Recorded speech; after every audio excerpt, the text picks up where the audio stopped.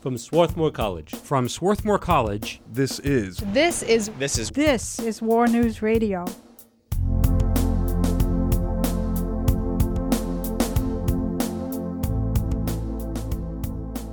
I'm Sam Hirschman. And I'm Jared Nolan. This week on War News Radio, moving up, we learn about the promise of new rights for Saudi women. When voices from the Arab world, including women, raised up the question of more equality for women, that was a powerful voice. Then, we look into depictions of the war in Afghanistan. Images coming out of Afghanistan past, 30 years are mainly about war and violence. Finally, we hear about the life of a Puerto Rican self-proclaimed political prisoner. The United States' presence in Puerto Rico is not legal. This is War News Radio.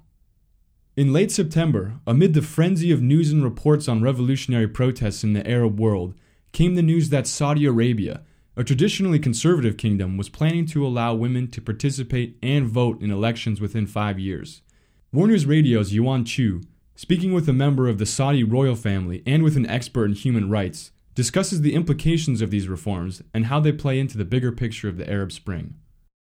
On September 25th, King Abdullah of Saudi Arabia announced in a royal decree that effective in 2015, women would have the right to vote and run in municipal elections for the first time in the nation's history. For Reem Al Faisal, an award-winning photojournalist and the granddaughter of the late King Faisal of Saudi Arabia, these reforms mark a necessary increase in the political power of Saudi women. Well, I think it would be a great step for women, of course. Women should be involved in the legislature far more than anything else. The declaration also allows for women to be eligible for appointment to the National Shura Council, the formal advisory council for the country, by 2012. The laws of the country women are totally excluded from.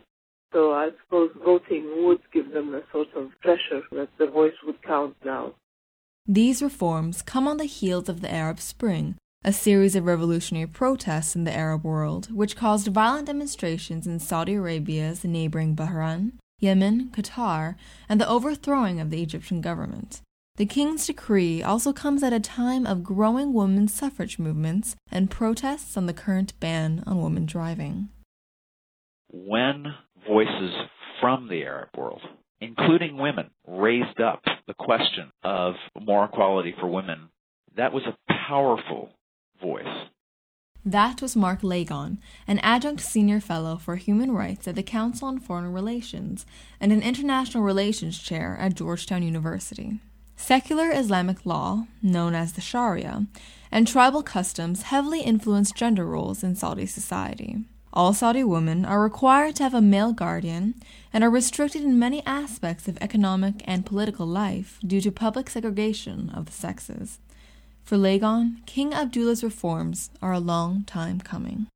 Increasingly, there's an awareness in the Arab world about how women not only deserve equal access to justice, but are squandered assets. Maybe the Saudis are slowly beginning to see interests in according greater rights to women.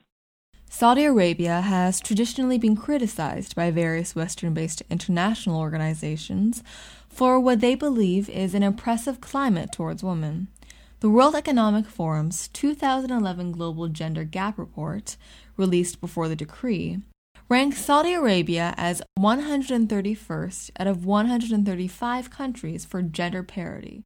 Until women are treated as equals, they will be relegated to, when raped, being accused of adultery, when their spouse dies, not getting access to the property through inheritance, or the ability to start a business by owning property. These are all things that harm women politically, economically, socially.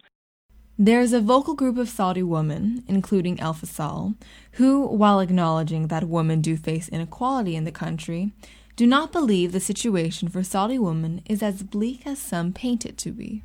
There are certain setbacks, but they are the richest segment of the society. They hold the highest level of doctorate, more than men. They are in different professions. Many of our scientists are women. Though the World Economic Forum's Global Gender Gap Report scored Saudi Arabia poorly in economic participation and political empowerment for women, the country scores highly when it comes to health and survival and educational attainment. Al-Fasal notes that given that Saudi Arabia was only founded in 1932, development of women's rights has been fairly quick when put on a historical timeline. The first education of women was 60 years ago. So there were no women educated, let alone anything. In that process, in 60 years, they have managed to reach the higher education and also to reach positions in government and very high civilian positions. King Abdullah has called for an increase in economic opportunities, and the number of mixed-gender workplaces has steadily increased, with the top hospitals and universities in the country employing a number of female professionals. If you measure it with Western countries where there was supposed to be democracies and voting and even education for women, when was the American Republic created and when the women were allowed to vote or were allowed to reach higher education? Legon, however, disagrees with Al-Fasal and believes that, compared with its Arab neighbors, Saudi Arabia has been slow and unwilling to reform. For Legon, in the face of rapid change in the Arab world, the rule of the Saudi monarchy is in jeopardy. The right image is whether it's going to be nimble or whether it's going to be brittle. And a state that suppresses dissent and squanders a resource of productivity and of reconciliation in society in the form of women is not contributing to its nimbleness, its flexibility for the future.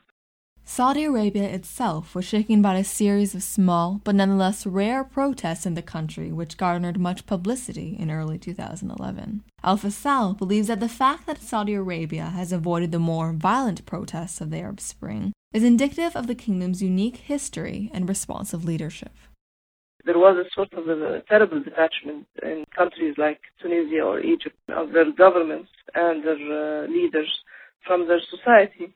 In Saudi Arabia, this hasn't happened, and if it would have been the situation, you would have seen protests exactly like in the Arab world, which they didn't. So our situation is different. If we have problems, yes, we do, but we have different problems. Many advocates of reform, including Al-Fasal, have criticized Western critics of Saudi Arabia for not understanding the unique culture and society of the country. There's a misinterpretation of the situation on the ground. They don't understand the history and the background of Saudi Arabia. The second is that they apply what came out of a certain historical process in the West to our own society. Legon agrees and believes that there is a false dichotomy between the political and civil liberties that the West is focused on and the economic and social rights some developing states look at. I think the West needs to be more open to how the dignity of people to be able to have economic prosperity and have some access to housing and health care are legitimate rights. Still, Legon is unwavering in his criticism of the lack of equal rights granted to Saudi women.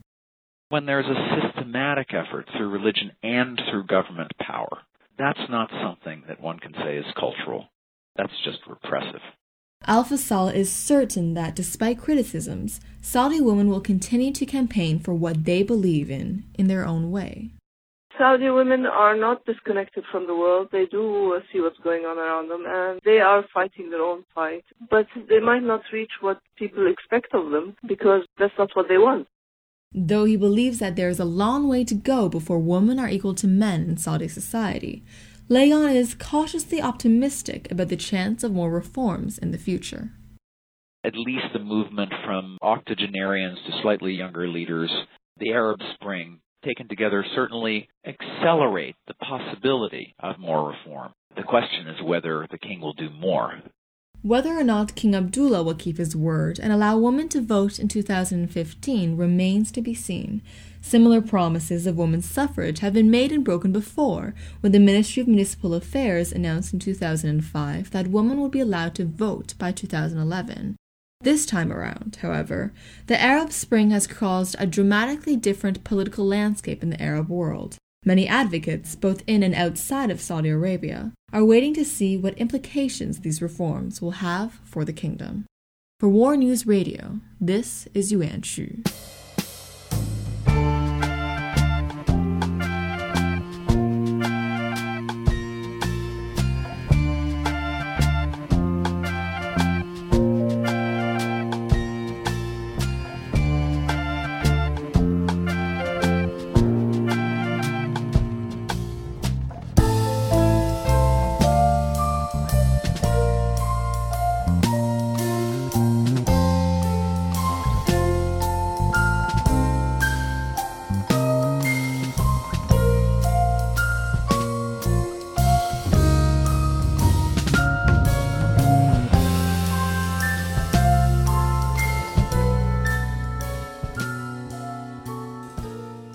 This is War News Radio.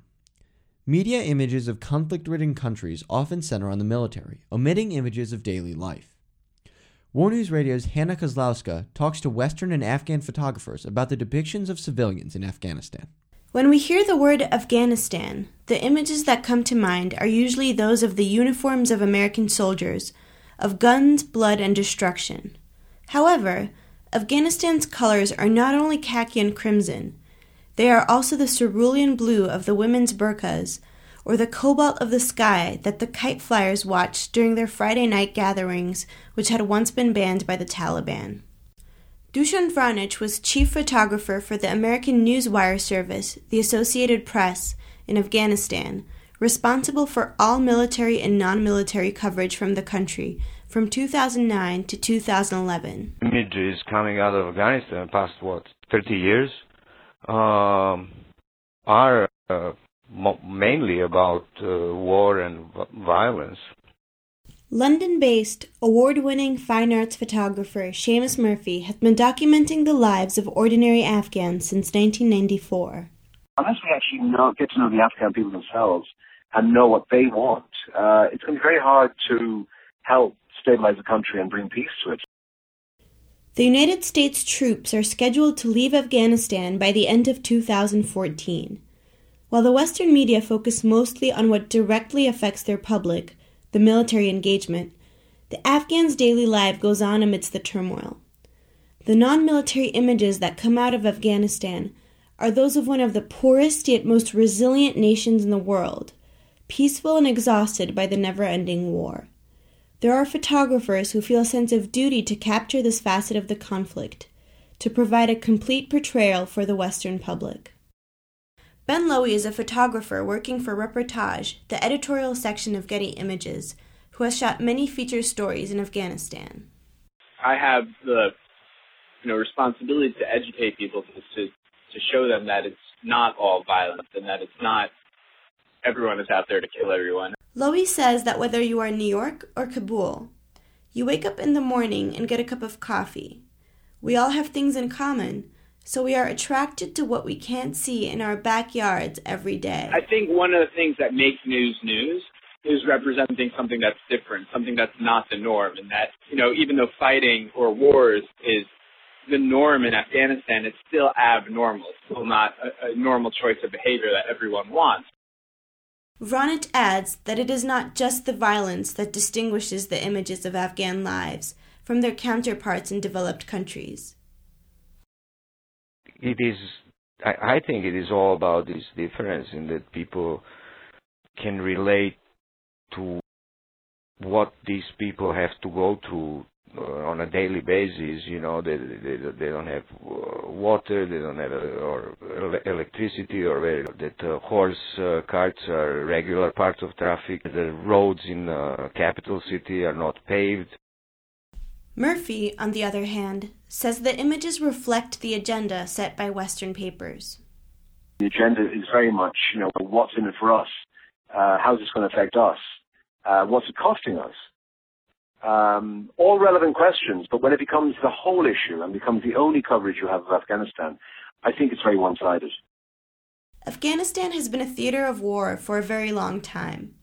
Many Afghans living today have witnessed a series of conflicts from the 1979 Soviet invasion and the ensuing 10-year-long war, the civil war raging all throughout the 90s, to the current conflict which started with the 2001 invasion by U.S. and British forces following 9/11.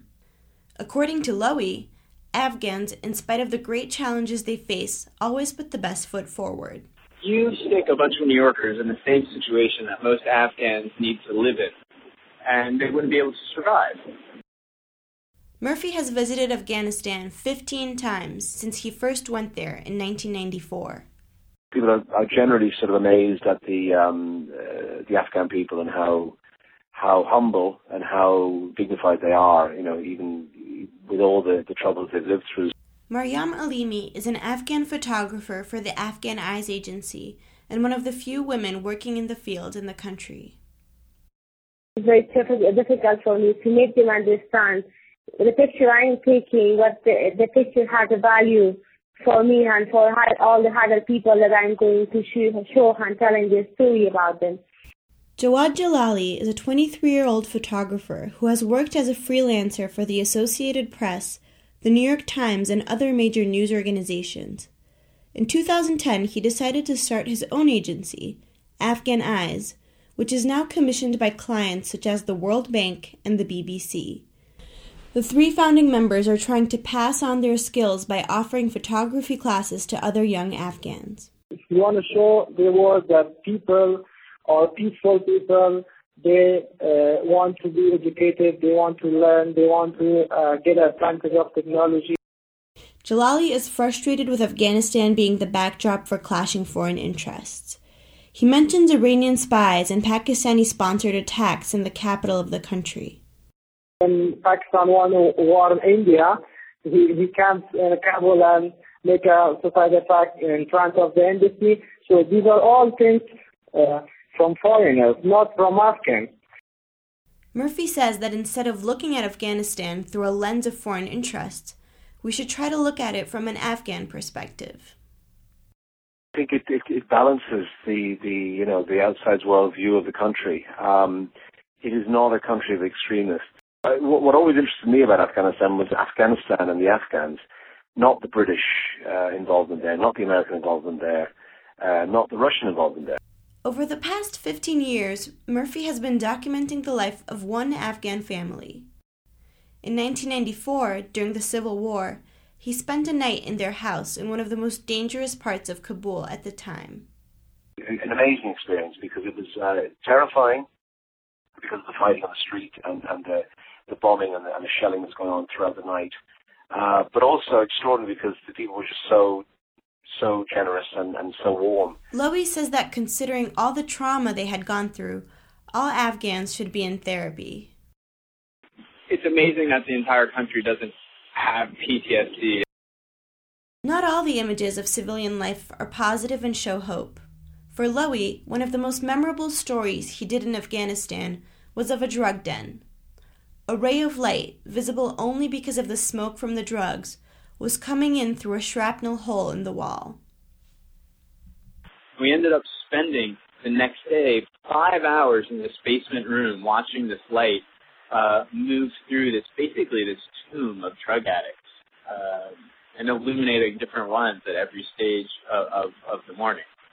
Considering past coverage of Afghanistan in the Western media, the next few years will probably bring more military images. However, people like Lowy, Murphy, and Jalali will continue to provide the public outside of Afghanistan with images of the daily struggle and hope of the Afghan people. The images that come out of the country, as Vranich predicts, will ultimately depend on the security situation and whether moving around Afghanistan will be safe. For War News Radio, I'm Hannah Kozlowska.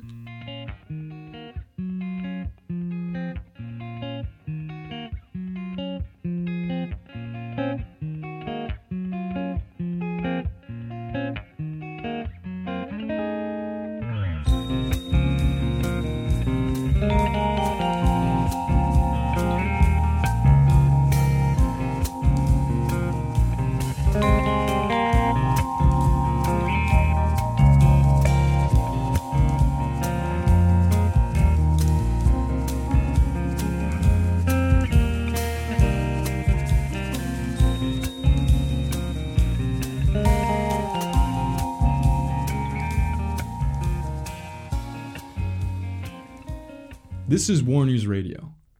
Self-proclaimed former political prisoner Alicia Rodriguez Velez was arrested in 1980 and convicted for seditious conspiracy in the fight for what she calls the decolonization of Puerto Rico. After 19 years in U.S. federal prison, she was granted amnesty by United States President Bill Clinton. War News Radio's Yared Portillo covers Rodriguez's advocacy for Puerto Rican liberation. Imagine being stuck in a prison for 19 years, living in a 7 by 9 foot space, unable to leave the small prison area. Imagine the inability to decide where you're going or what you're doing. From the beginning, they sensed this is not, a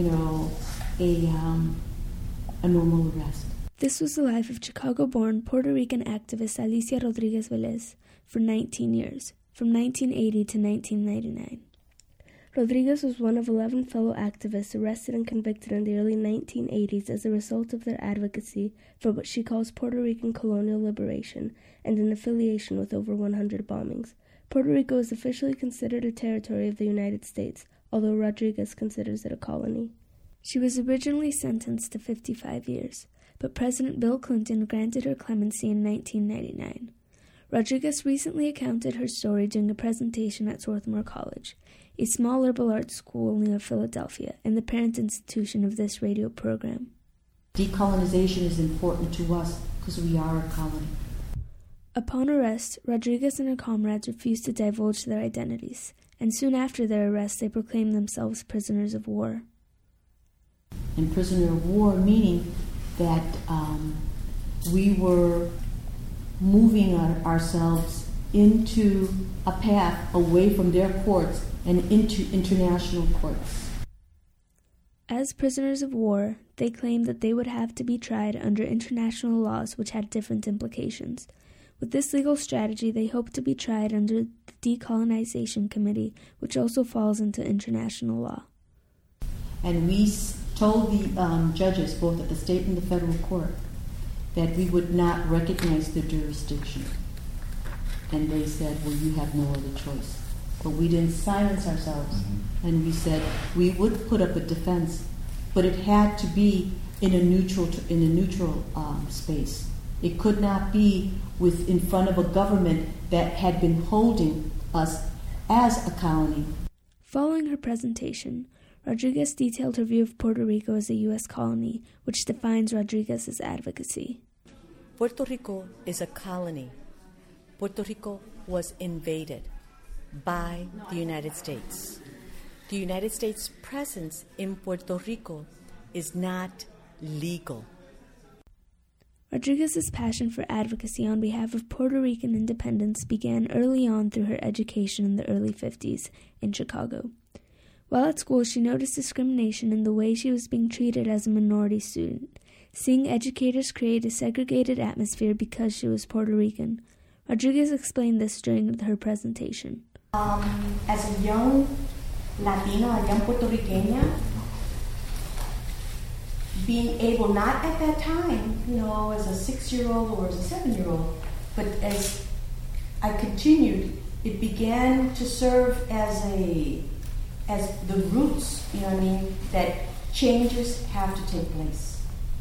Further inspiration for Puerto Rican uprising, according to Rodriguez, was fueled by the Black Panther movements, which served as a part of the African American civil rights movement in the 1960s.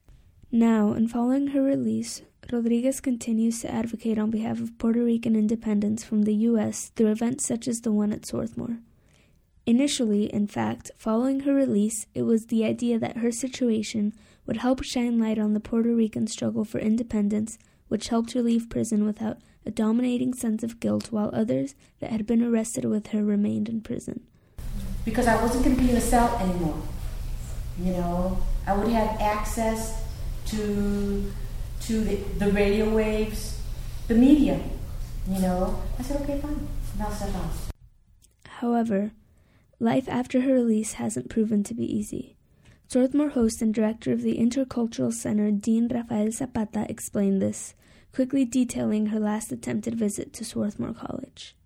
Alicia Rodriguez was invited and was scheduled to appear at Swarthmore on Monday, September 25th, 2005. She was part of a broader tour.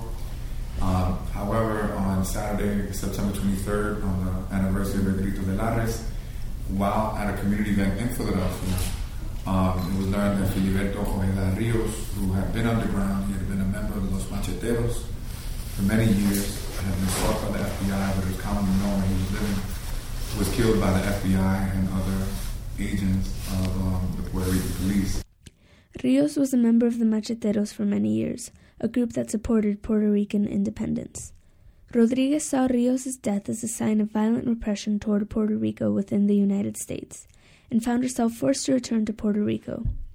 During an interview, Rodriguez also explained that, having been a former convict, she also finds it difficult to get a job, especially, Rodriguez says, being a political prisoner. However, as of now, she still finds comfort in other ties to her heritage. I'm a potter. wish I could make a living being a potter.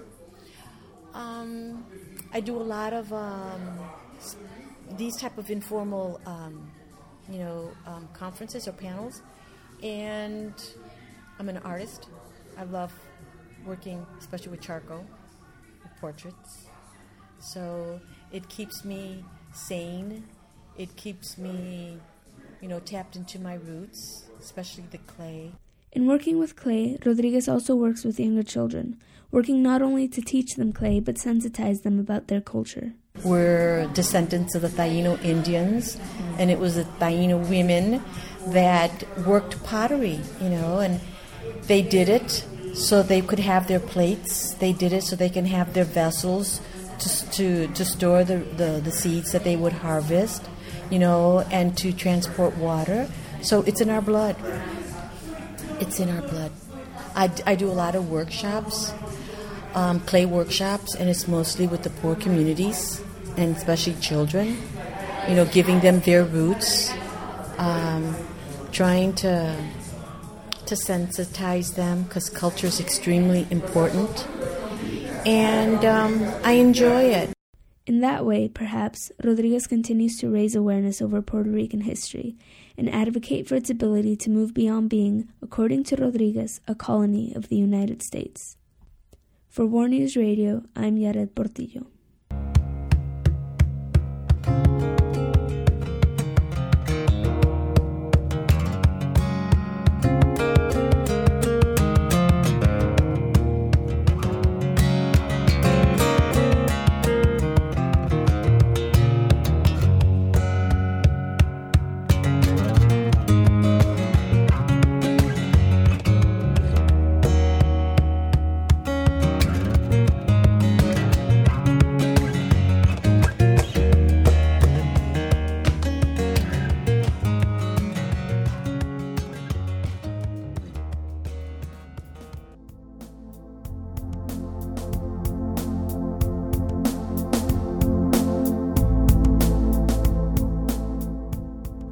After this week, War News Radio will be suspending our weekly show.